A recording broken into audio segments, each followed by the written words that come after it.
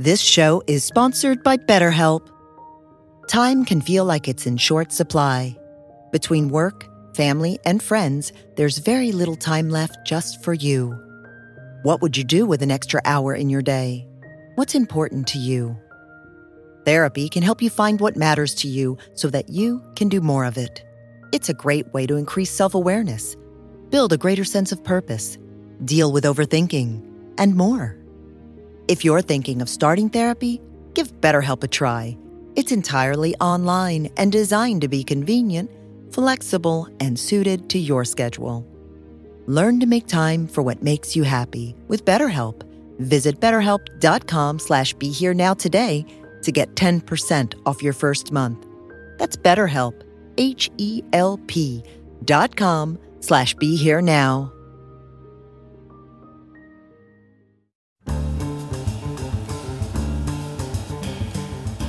Welcome to the Rerooted podcast with Francesca Maxime, trauma-sensitive mindfulness meditation teacher and poet.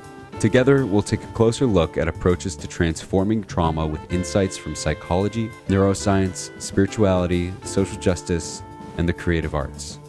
Join Francesca and her guests for an exploration of our shared connection and how we can cultivate greater compassion for ourselves and for others. If you'd like to support Francesca and the Rerooted podcast, please visit BeHereNowNetwork.com/Francesca.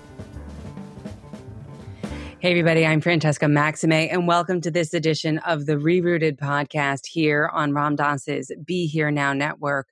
Really, we're just trying to get back into the root causes of things, trying to really understand what's going on underneath the surface and all the ways in which stuff that we can't necessarily see with the naked eye is still at play, and trying to dig down a little bit deeper and invite ourselves into getting curious about all of that and what does that mean for us. As you know, probably, if you've been listening for a while, I'm Haitian, Dominican, Italian, and American. I am right now on Nipmuc territory in Massachusetts, although I reside on Lenape and Canarsie territory in Brooklyn, New York. And I am myself a multi-ethnic person. Now I'm a psychotherapist. I've had a lot of privilege in terms of lighter white skin advantage privilege. And I've had a lot of educational and social privilege along the lines of, you know, being a native English speaker, growing up Christian in this country and whatnot. And I say all these things and call attention to the social location piece because it points to the piece that we're going to be talking about today with Dante King. Our special guest, he is sort of this amazing historian, educator, academic that brings together a variety of worlds to kind of bring home the point that there's a reason why we got here. We're in the middle of the summer of 2020, the summer of protests, the culmination of centuries of systems of oppression and white body supremacy. And Dante's work really tries to start to unpack what's at the root of this, as I was saying earlier. What's underneath? What are the causes? So Dante is a native of San Francisco. He is a workforce learning and organizational development professional, specializing in the implementation of equity, diversity, inclusion, social justice, and implicit unconscious bias educational training, with more than 15 years of experience.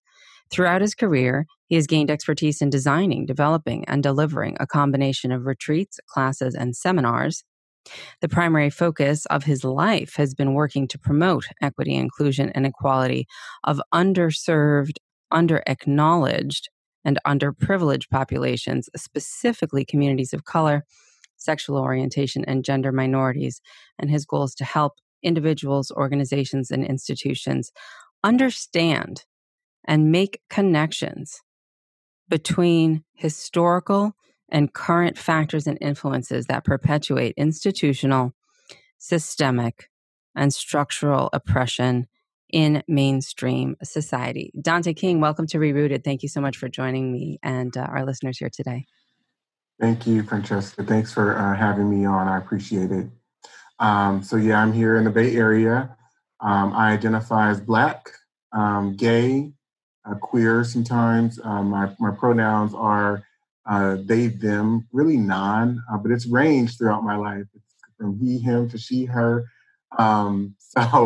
I just flow with life, and I believe in the embrace and affirmation and affirming rather of all people, um, and really seeing into people's humanity and celebrating it, um, and seeing beyond all of the structures and the ways in which we've been taught to believe and think and process, and all of the tools that have been implemented within our societal infrastructure to make difference. So again, thank you for having me. I'm here in San Francisco, in the San Francisco Bay Area, on what was originally the land of the Ohlone people. Um, and I think it's so important to recognize and name that in every on every occasion. So yeah, thank you for having me.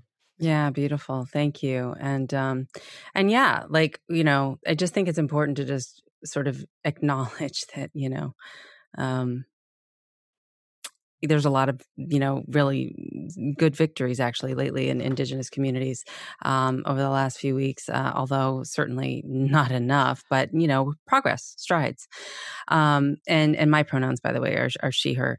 But okay. We met maybe a month ago. You didn't really meet me. I met you because I was watching a Dr. Kenneth Hardy's Quarantine Conversations from the Eichenberg Institute day-long series of talks, and you were the final one. It was a really rich day about institutional, structural, and historical ways in which structural oppression has been perpetuated over time, how it was planned, the seeds that were planted long ago, we see, God forbid I say, the fruits of today. We see what has come of that.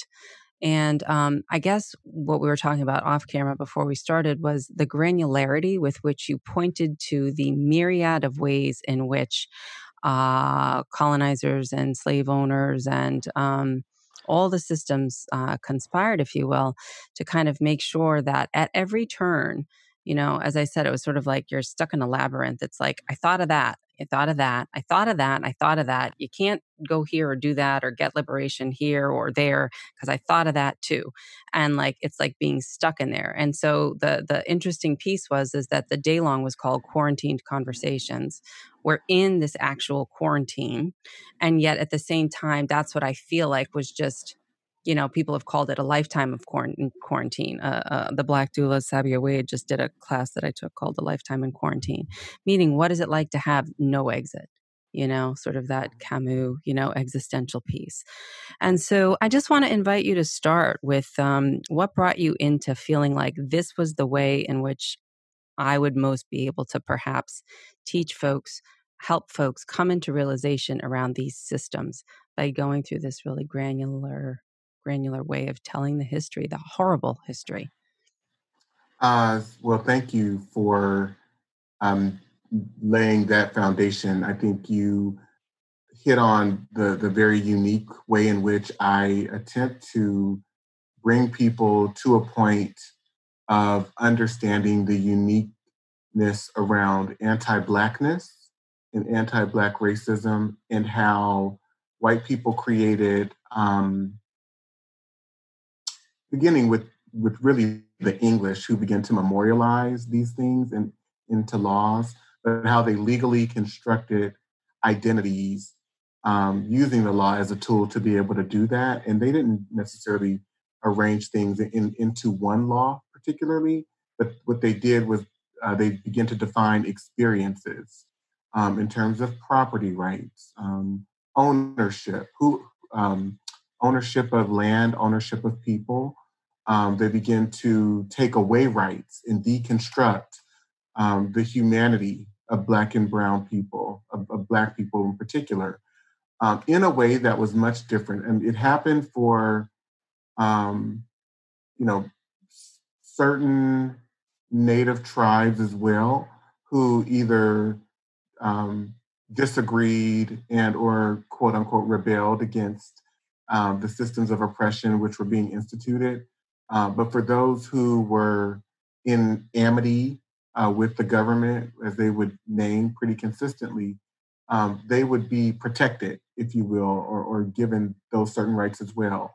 And then there's a point where it's actually named and prescribed in the law that color is prima facie evidence. Those are the specific words that are used. So it's pointing to something very specific, that color defines one's conditions. And there are semblances of that early on. So um, I I think the one ultimate reason that led me to design the work that I do in the particular way that I do it was, as I attempted to teach about structural racism and institutional racism and cultural racism and how that impacts interpersonal personal racism.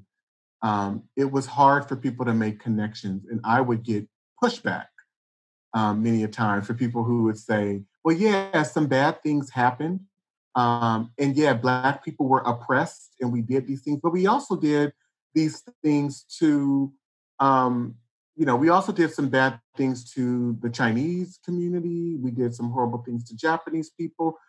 You see, we had the Jewish Holocaust. And those are such valid, viable points, right? And they have tremendous meaning.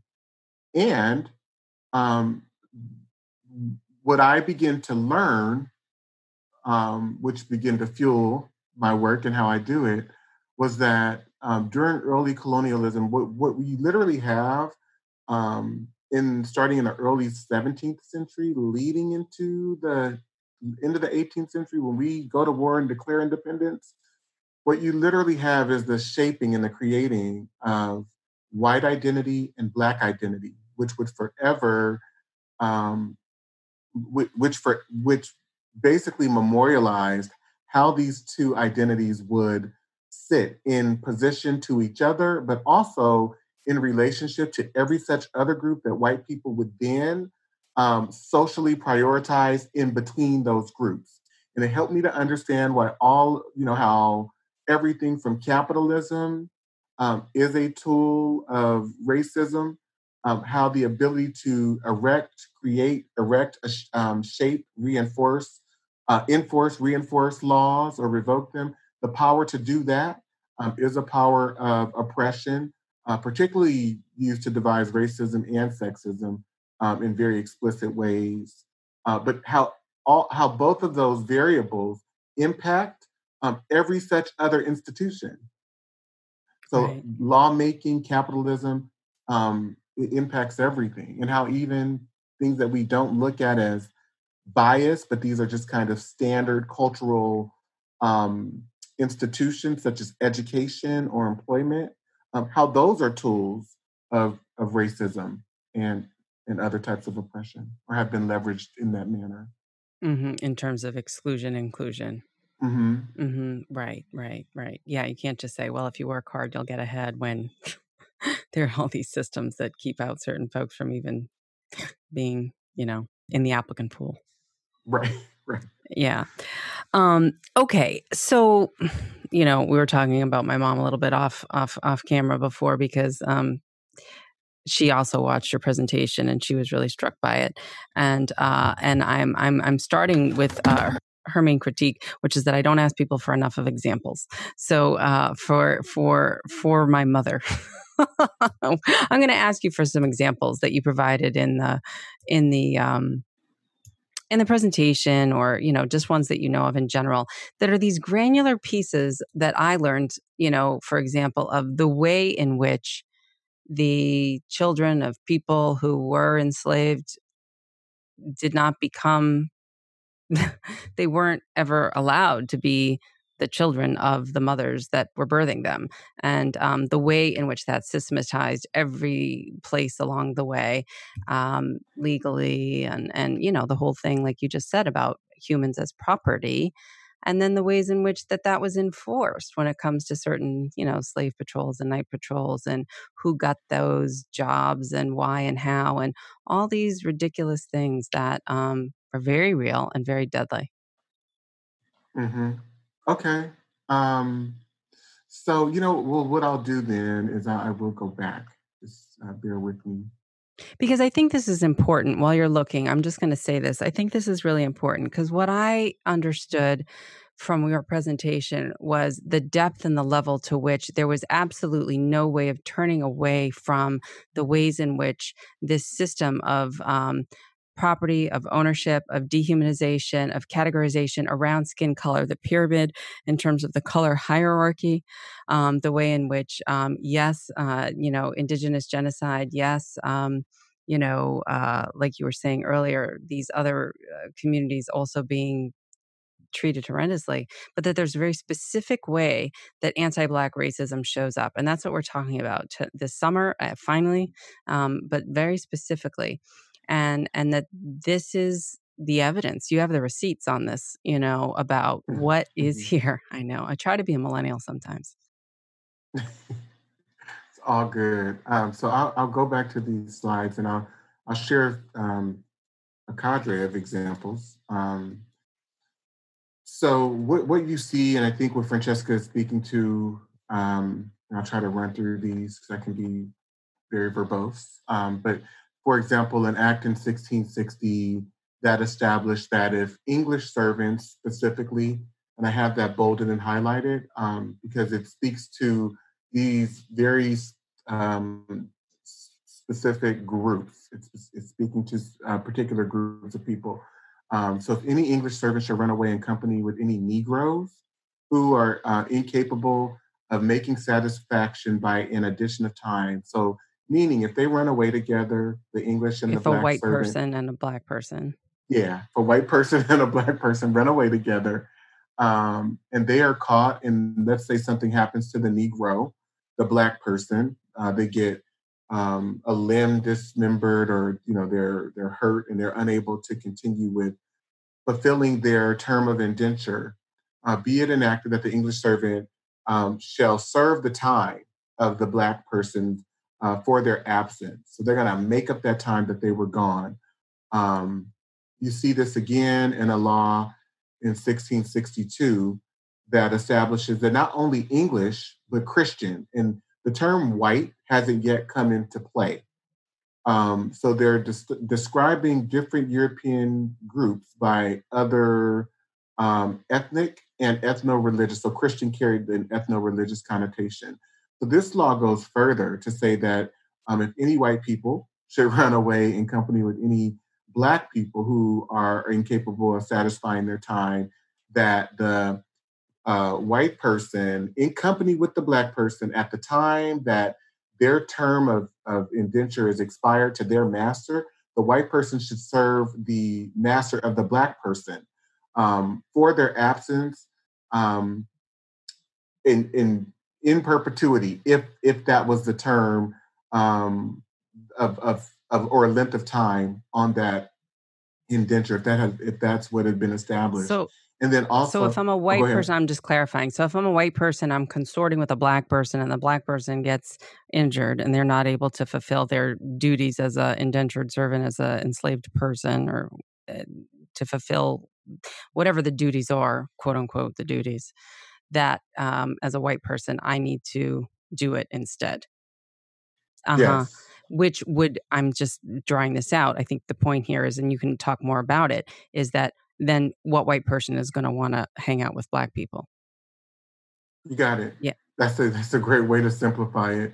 So there's a loss of white privilege if you do these things, and they saw this happening earlier on. Right around this time, there is a slave rebellion in I think it's Gloucester County, Virginia, in or around 1663, where you have Black people who are enslaved and white indentured servants coming together to fight against the masters in that county at that particular time. And so they begin to see earlier on these people being in relationship with each other, be it friendships, be it spousal types of situations.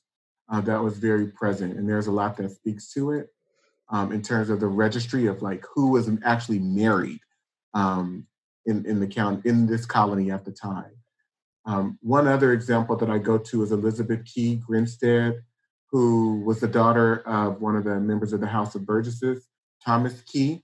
That's the first governing body, self-appointed, not self-appointed, but under the Royal Charter, governing body in the colony of Virginia at the time. 1655. And yeah. And so they were established in roughly around 1619. But this case, where Elizabeth Key she was a daughter of an African woman, and her father was Thomas Key. He owned her mother. He indentured her until she was age 15.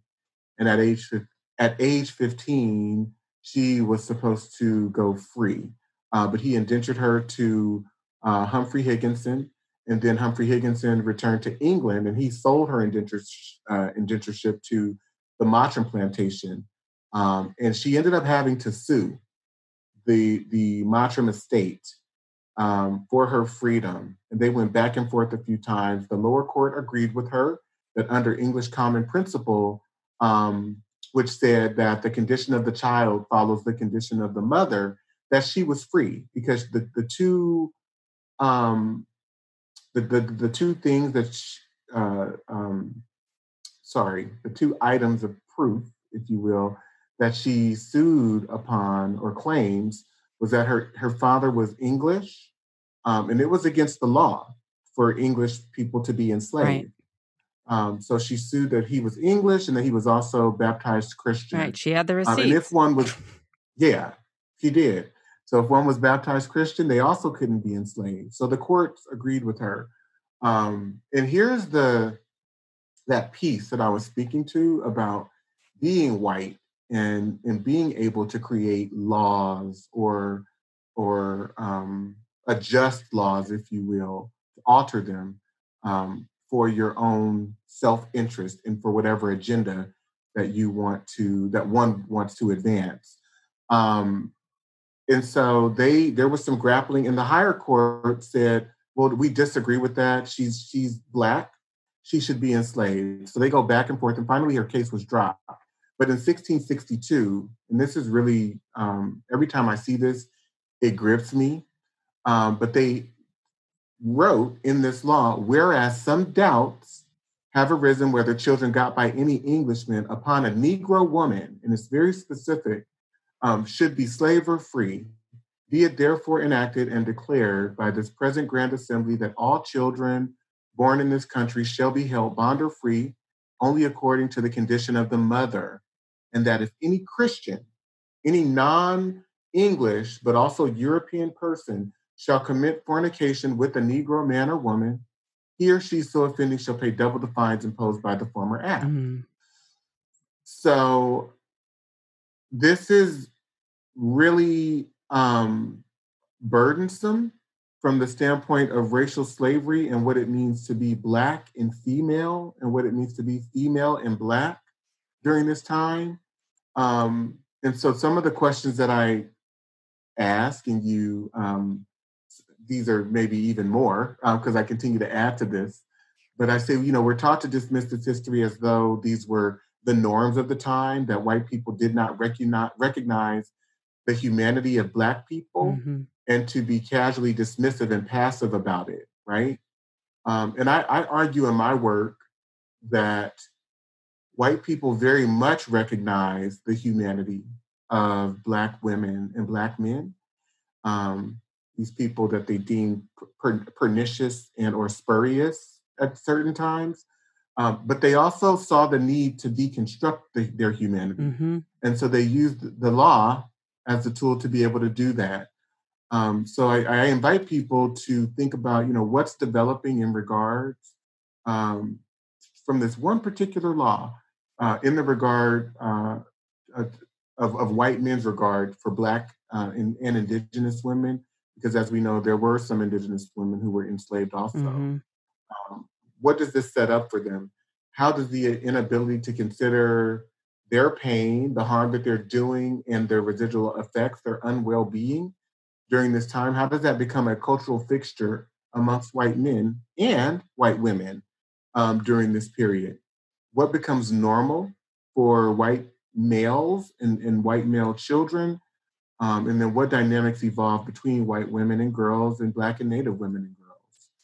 as a result of this. Yeah, let me just pause there for a moment, Dante, because I really want to underscore what you just were saying, just like right even before, right? Which is, I think the first point you made, which I already said, is that if a white person hangs out with a black person and they're both trying to collude over being economically oppressed and exploited, that they are going to be punished if they're white further than what they already have just for trying to come together around this economic oppression and sort of fight back, right? That's point one. Mm-hmm.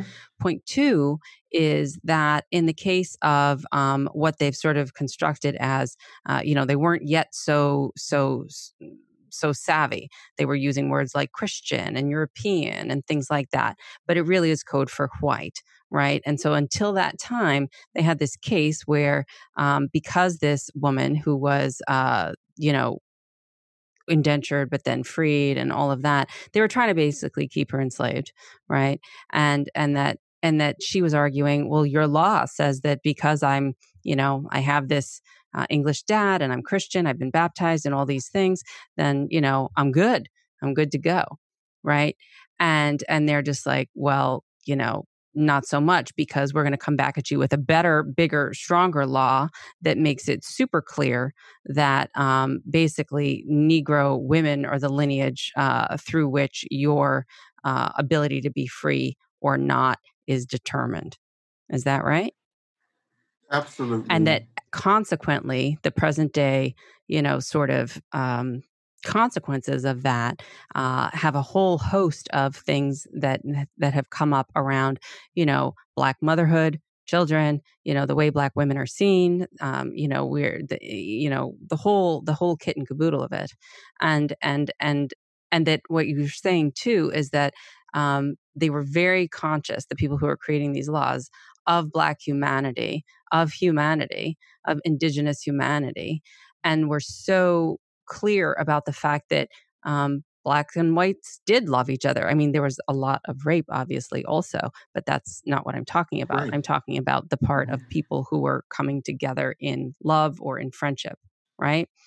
And and that was dismantled through the color line, and that was made explicitly clear through all of these systematized laws time and time again. So when the natural inclination for connection might arise, which if we say, our loving basic goodness nature is connection or compassion or something like that, they put the kibosh on that because they made it really rough for you if you even tried to reach out and extend a hand. And in your own interest of self-preservation, you may not want to do that. If you had privilege, if you had racial privilege, even if you were indentured or even if you were, Yeah. Okay. That's exactly what it was. I mean, that's a great framing of it, and to modernize it and to simplify it in today's terms, and that there's a severing of solidarity that takes place, even for people who may have the desire to want to dismantle systems and practices of oppression.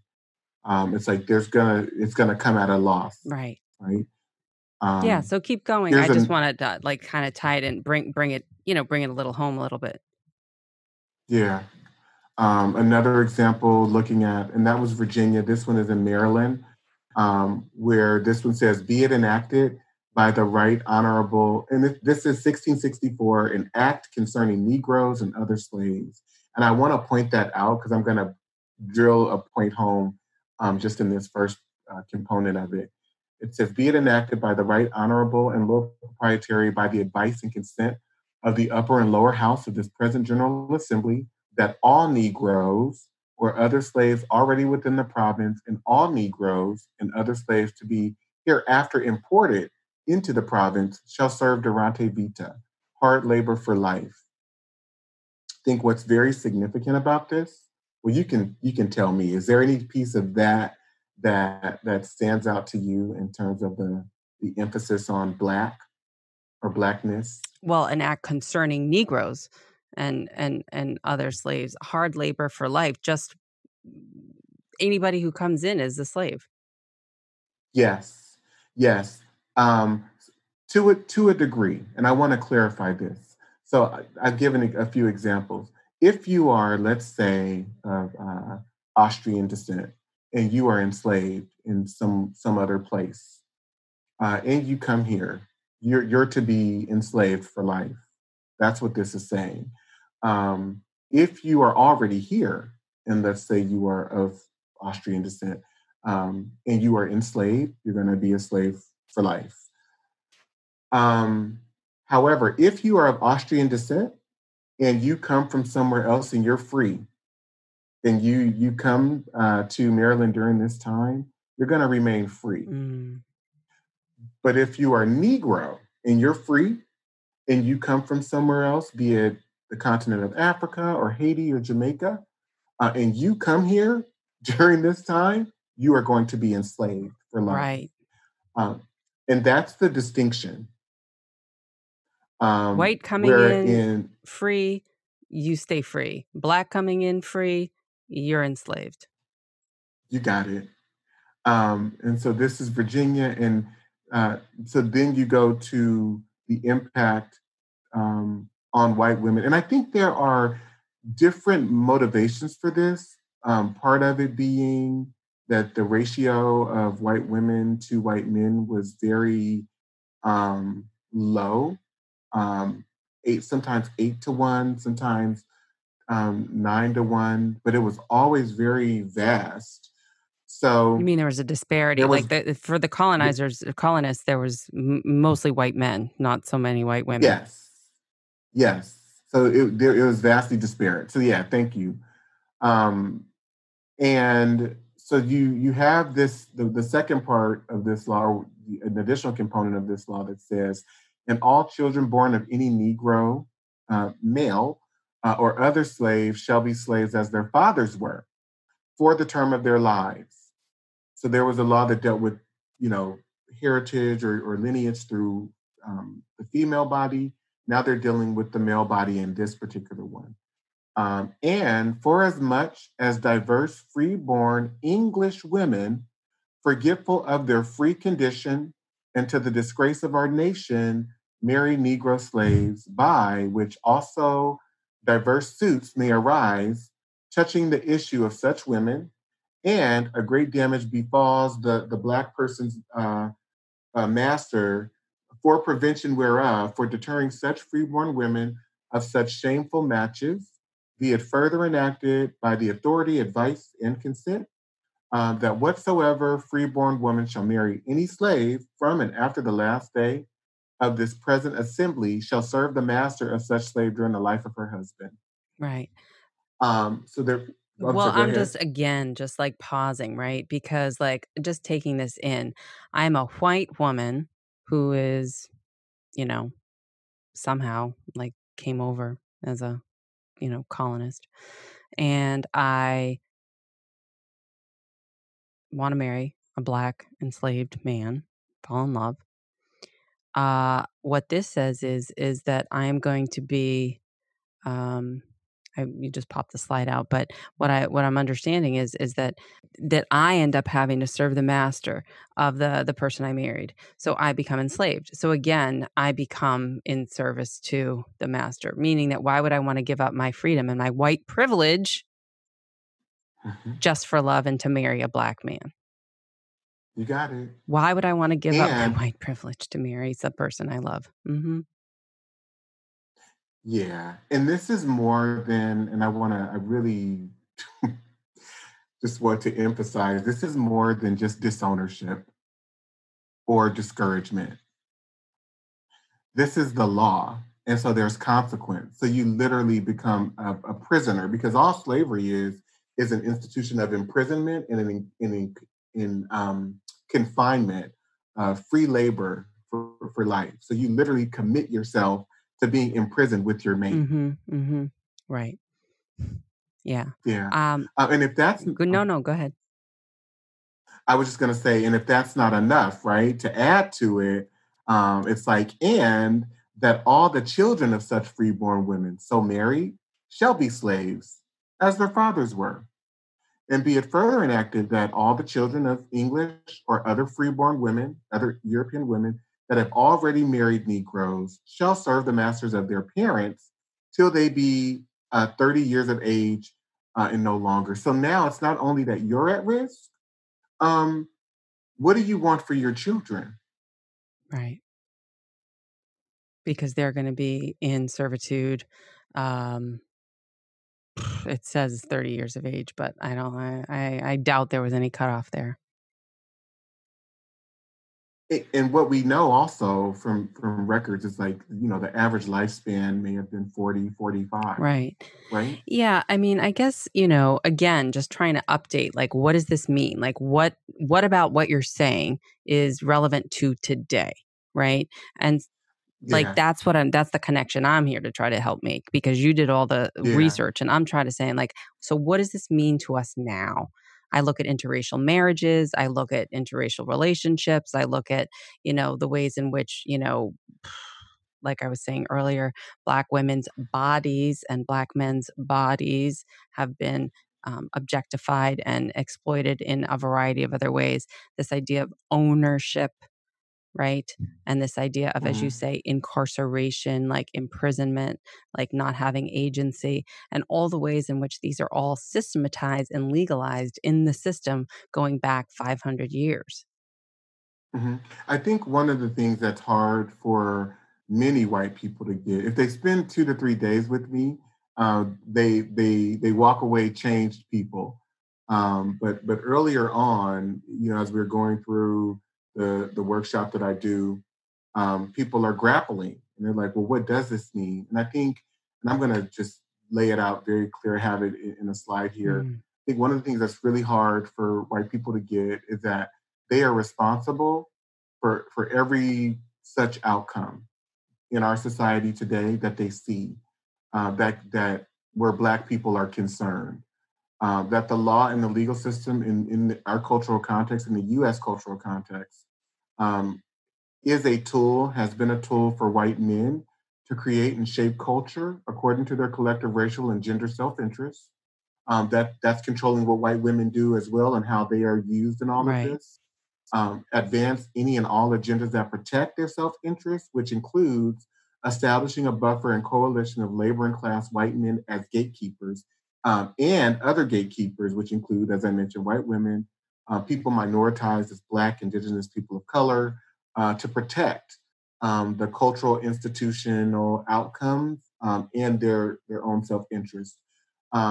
If they've also used this process to establish and define rights and privileges for themselves, how they would participate, as well as defining others out, while consistently um, deconstructing the humanity of African people and African Americans and reinforcing that deconstruction through adding and perpetuating additional laws and policies that further reinforce the oppression, right.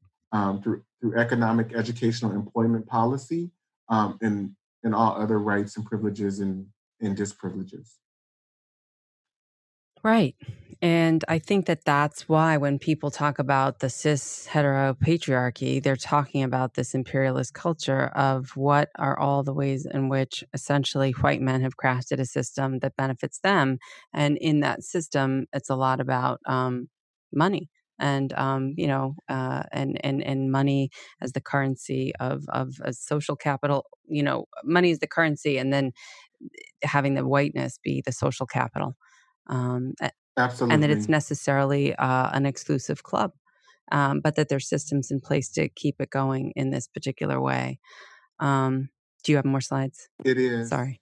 Hmm. Yeah.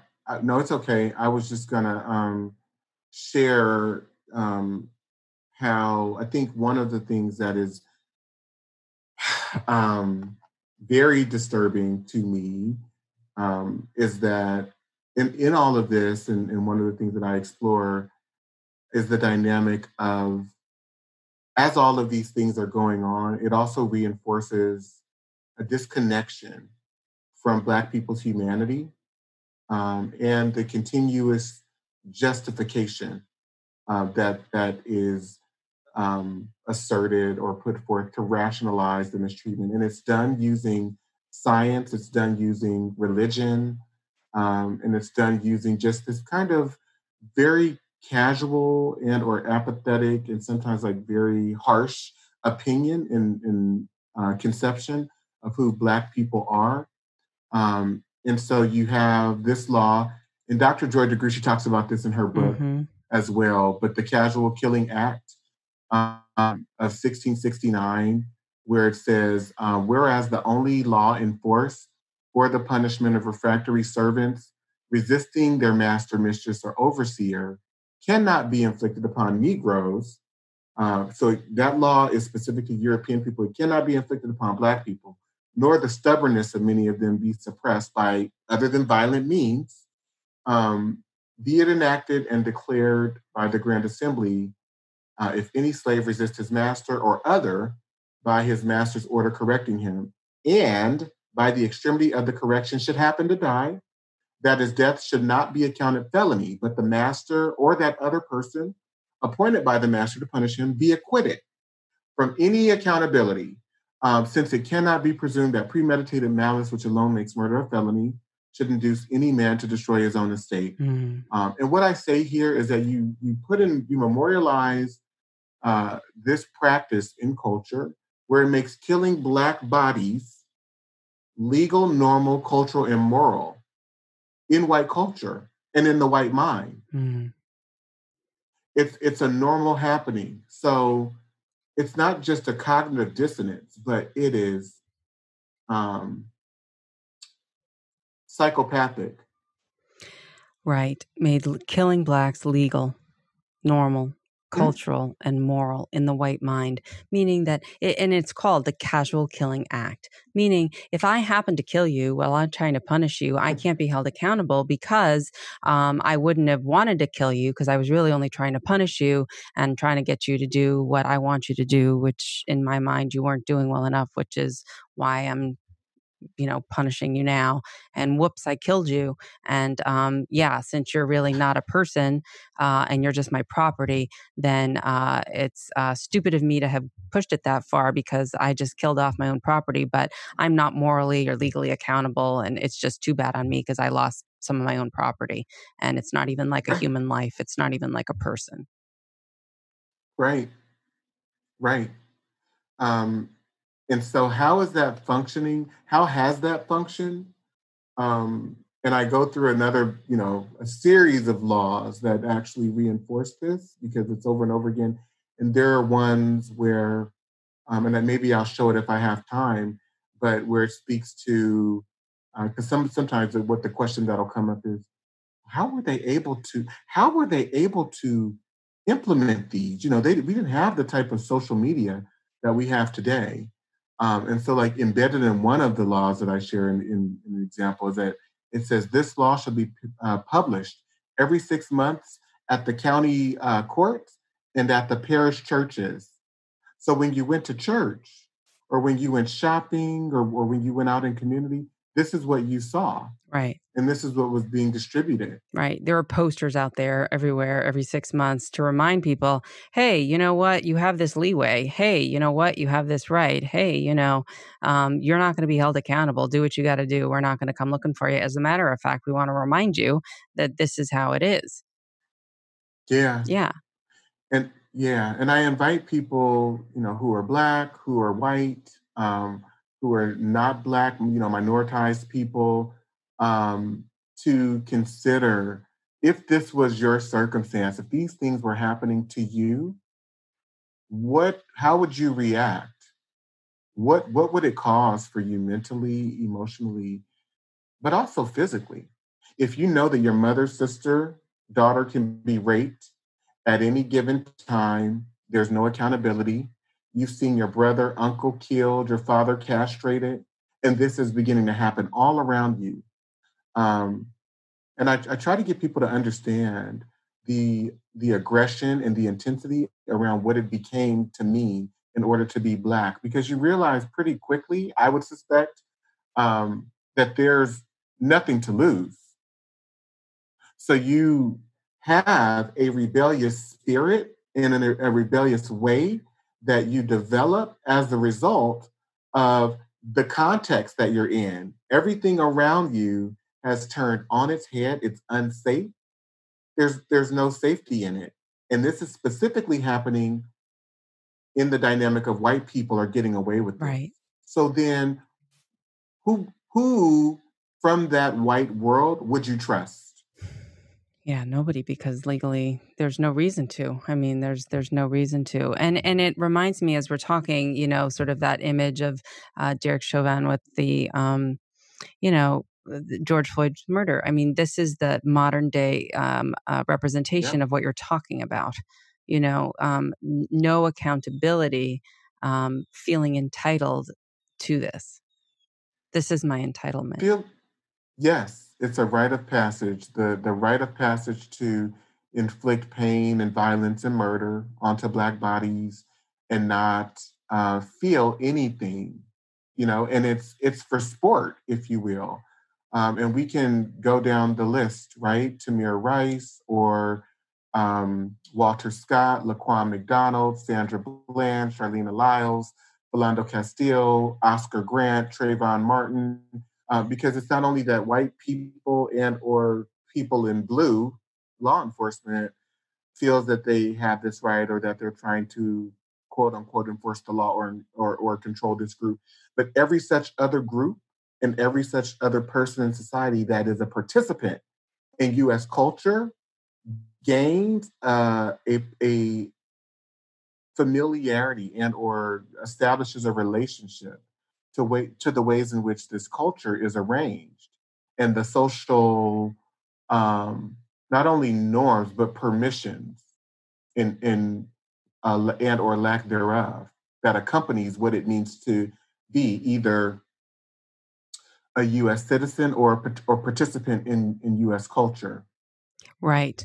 That it reminds me of it wasn't a podcast, but it was a web TV show that I do. The conversation I was having with a Korean American therapist, and she was sort of coming to the realization, like, gee, and I think a lot of other Asian Americans adopted as the go-to first strategy white culture, which included, what you're talking about, the sort of, white. She called it the white perspective, and Have to. right. But that coming into the awareness of that, then you can begin to change. To a degree, right? But the culture that we are immersed in is white culture. This is not the indigenous culture of various Native American tribes that once existed. Those aren't the norms, those aren't the cultural traditions or ideologies that we um, have adopted and perpetuate.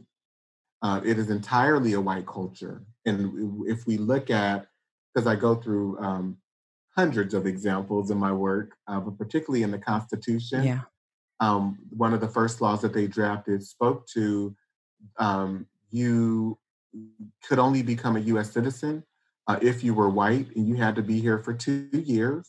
But you could only naturalize. And that law remained in effect from 1790 into the mid 20th century, into the 1950s.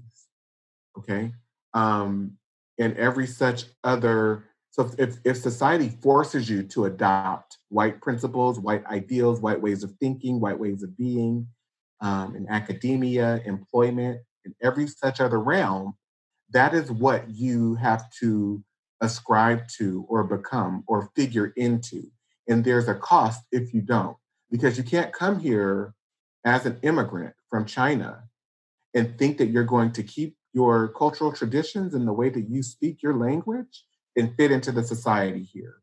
You can do that, but you won't be able to advance as someone who is assimilated fully. Right. Yeah. Assimilation is the price that one has to pay. Giving up one's culture, in order to assimilate and to survive here. It's a tool of racism. It's a tool of racism, right? An oppression. So I guess, we have about 15 minutes left, and I want to see, is there more slides, or is it maybe time to pivot the conversation a little bit to this idea of, you have so many examples. Maybe I'll ask you this. When you're doing your workshops, you're doing them with whom, and for how long? What goes on there? You say they're multi-day workshops and that people are transformed, and I believe it. So tell me a little bit about those, because people may want to hire you for their organizations. Thank you for that. And for opening up the space to talk about it. So there's a lot that happens, and we build pretty slowly in the beginning to get people to explore what they've learned. What has they learned in terms of racism and how it works, and how they define it and how it functions. Um, I try to create a space where there's a lot of interaction. There's, one-on-one interaction where people are talking to each other. There's a lot of groups set up. And, as we're exploring the information, um, one of the strategies that I use is assigning different groups, different identities. So they are to embody the experiences of the groups that they're assigned. And as we go through certain periods of time using this type of legal setup, um, they're reacting to how they would be impacted. And so they're all then invited to come back together and talk about what they spoke about, what they uh, started to scribe or jot down in amongst their respective groups, and evaluate how different the experiences are within the same cultural context. But to understand that different people are having different experiences, and then not only that, um, they they circulate. I'm sorry, they actually trade off or have an opportunity over the period that we're together to experience being a part of each group. And so the group is the experience caters to any and everyone who wants to go deeper in their consciousness and understanding privilege and power, as well as oppression and powerlessness in the ways in which, um, particularly Black, I focus a lot on anti-Blackness and how that has been built into our Mm-hmm. culture, as well as white supremacy, and the experiences of Indigenous people and what they were experiencing during certain periods as well, because it's a very distinct experience. And it's done over the course of um, days. So some organizations allow me to come in and have 4 or 5 days. Others say, can we do something on more of a 2-day scale? I'm hired to do, as you know, just kind of out maybe some very truncated uh, webinars, which I've done to introduce sort of what I'm talking about and kind of the scope and body of it all. But It's yeah, very and I experiential what you yeah, offer over the period of time. And from a mindfulness yeah, perspective, and all from right. a somatic experiencing and a nervous system regulation and a trauma and a felt sense perspective, all these modalities that I'm trained in and that I've experienced and I found to be particularly powerful, and I think for a lot of the listeners and viewers are familiar with these kinds of modalities, it is that experiential piece that you cannot unsee because you didn't see it. You felt it, Yes, you embodied it. yes, And once you have that yes, knowing, which is in mindfulness language, really sort of, the Dharma, that is sort of the way, mhm, that is sort of the realization, the clicking in of, oh, so it's like this. Things drop mhm, down at a different level. And I think all of this frenzy of left brain logical, here's the facts, here's the dates, here's the thing, here's this happened then, it's not happening now, the laws are different, yada, yada, yada. That chatter kind of goes away because you are experiencing oppression in your workshop. yes, You are aware of your experience of oppression. You are aware in your workshop of your experience of privilege and how that changes as you change the roles and you give people these different identities and you have them interact differently. That relationship of awareness to the experience, I think changes how people are able to then show up going forward. Yes, absolutely. And I think that's why what Yes, you offer is very different. I appreciate you for using the language that you used. I wish I could capture that. Maybe I could have you write that up for me, because that's exactly what it is. And I'm going through one right now where people are saying, I feel so depressed and I feel so heavy. My heart is heavy. My mind is heavy. I feel like I've been molested. Yeah. And I've been inviting people to sit with those feelings, And it's coming from white people, and not to try and go to what is it that we can do, because the reality is that we've not been able to do much of anything. Right. And there's nothing you can do when you are oppressed. Because your agency is taken away, because the external barriers are there, right? And I mean, you cannot, like I said in the very beginning, no exit. You know what I mean? Based on what you do with this work, you're showing these are all the ways, all the granular ways where I am locked in. I am in quarantine, literally. Right now, the mindfulness piece, the Buddhist piece, talks a lot about how we're in prisons of our mind all the time anyway, as white people. You know, this sort of gaslighting, if you will, of white body supremacy or of imperialism or whatever you want to call it, or of patriarchy. You know, we walk around like we think we know what's going on, and you know, we didn't realize we drank the Kool-Aid, and whoops, here we are. And well, I'm enjoying privilege, so why would I even want to question it? Okay, but the whole mindfulness piece is, even if it is a system of oppression that you're in, look at it, see it clearly, know what it is, and know what your relationship is to it and in it, which is why I start with this social location piece, which is, where am I in this?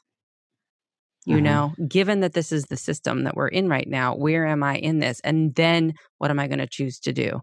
Am I going to choose to just, you know, be blind and ignorant with my privilege, or am I going to choose to do something else? But going through that process of what you've talked about, which is that grief, that remorse, that feeling of molestation and discombobulation, that's healthy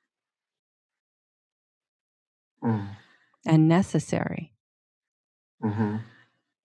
for people, I think, to have long-term transformation, realization. I would so agree with you. I absolutely do, because I've been witness to, you know, some people within organizations who have power and influence who grapple with this, and then they say, oh my God, this has just been awful, and I need to use my power. I now need to use my influence. And they've been very direct about that and committed. And I've seen in one case where this white guy, he told me, he's a medical doctor. Hope he doesn't mind me sharing this. His name is Dr. Larry Rand. Works for UCSF at the Preterm Birth Initiative. And he started grappling. He's like, you helped me to understand how racism and anti-Blackness is rooted in white identity, even though I didn't ask for it. No one asked for this, but it's there. And I need to now use some of my, not only social privilege, but economic privilege. I need to use some of my positional privilege to do something for Black people. Like, it is a responsibility, because whether or not I had to do anything, or I did anything, or my parents did, or I can say all of that, I still benefit from white privilege. And if I now know this, to the point that you made, Francesca, I can't unknow it or unsee it. And if I don't do anything, that means I'm comfortable with everything that it's taken to build up white privilege and white identity. He says, and I can't live with that. So I think it's absolutely necessary. I love that piece of I can't live with that, because it's what Dr. Janet Helms, someone I interviewed recently for the podcast also, you know, the stages of racial identity development, clinical psychologist. Anyway, we were talking about refinding the moral center, you know, sort of being spiritually bereft, you know, and reclaiming and refinding the moral center, that whiteness as a construct, as is a stealing of the soul, Mm-hmm. kind of a Faustian Mm-hmm. deal. Yeah, I'm familiar with Janet Hale. Okay, that's great. Yeah.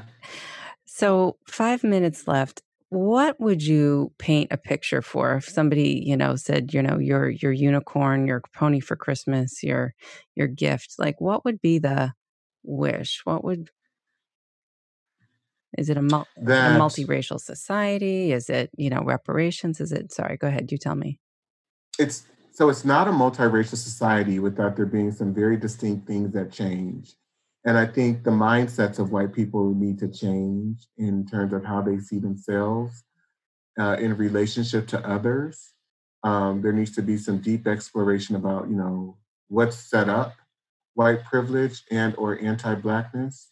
And there needs to be implementation of tangible changes. Like we've seen movements over the last 70 to 80, 90, 100 years of people attempting to rally for equality.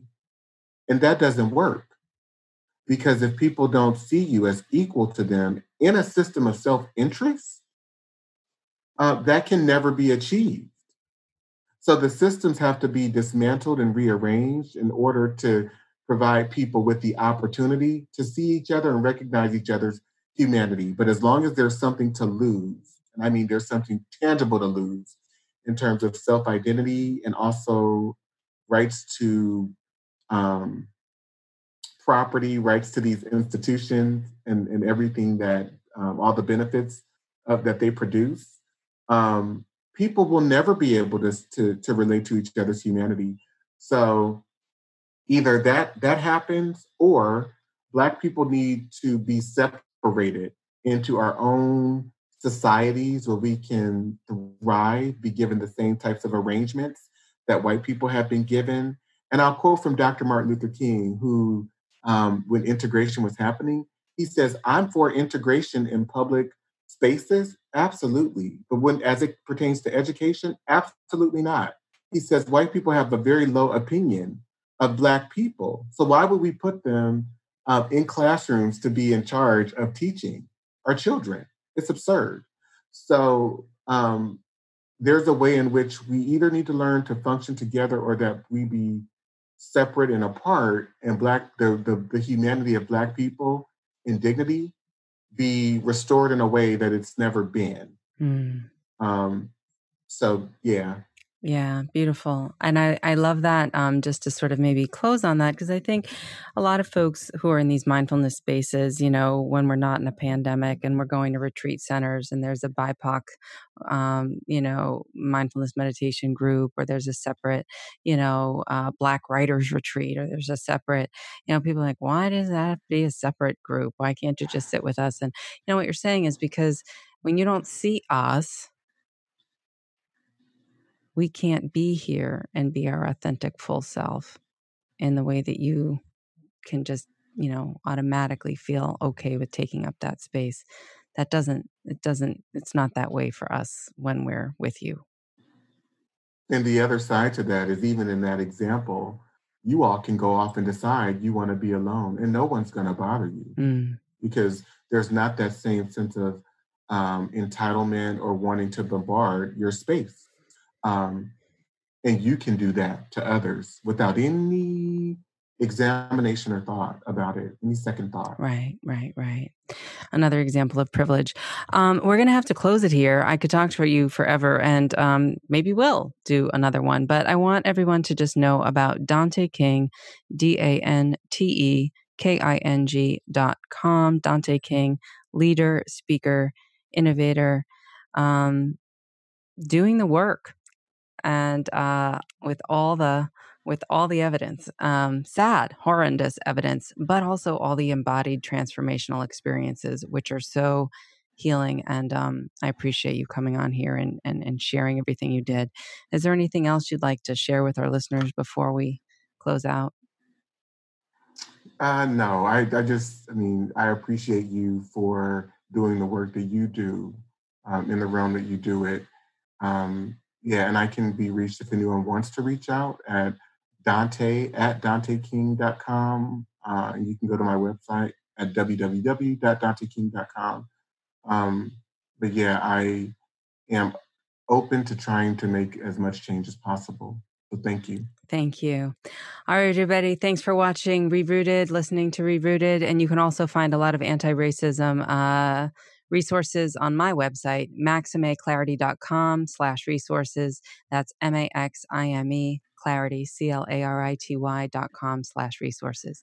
Take good care, and we will see you soon.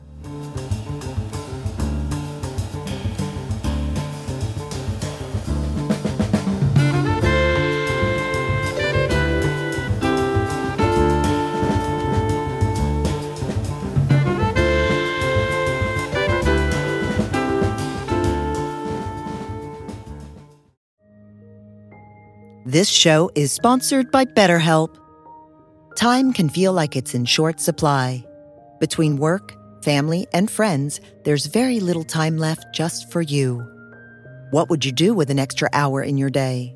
What's important to you? Therapy can help you find what matters to you so that you can do more of it. It's a great way to increase self-awareness, build a greater sense of purpose, deal with overthinking, and more. If you're thinking of starting therapy, give BetterHelp a try. It's entirely online and designed to be convenient, flexible, and suited to your schedule. Learn to make time for what makes you happy with BetterHelp. Visit BetterHelp.com/BeHereNow today to get 10% off your first month. That's BetterHelp, HELP.com/BeHereNow.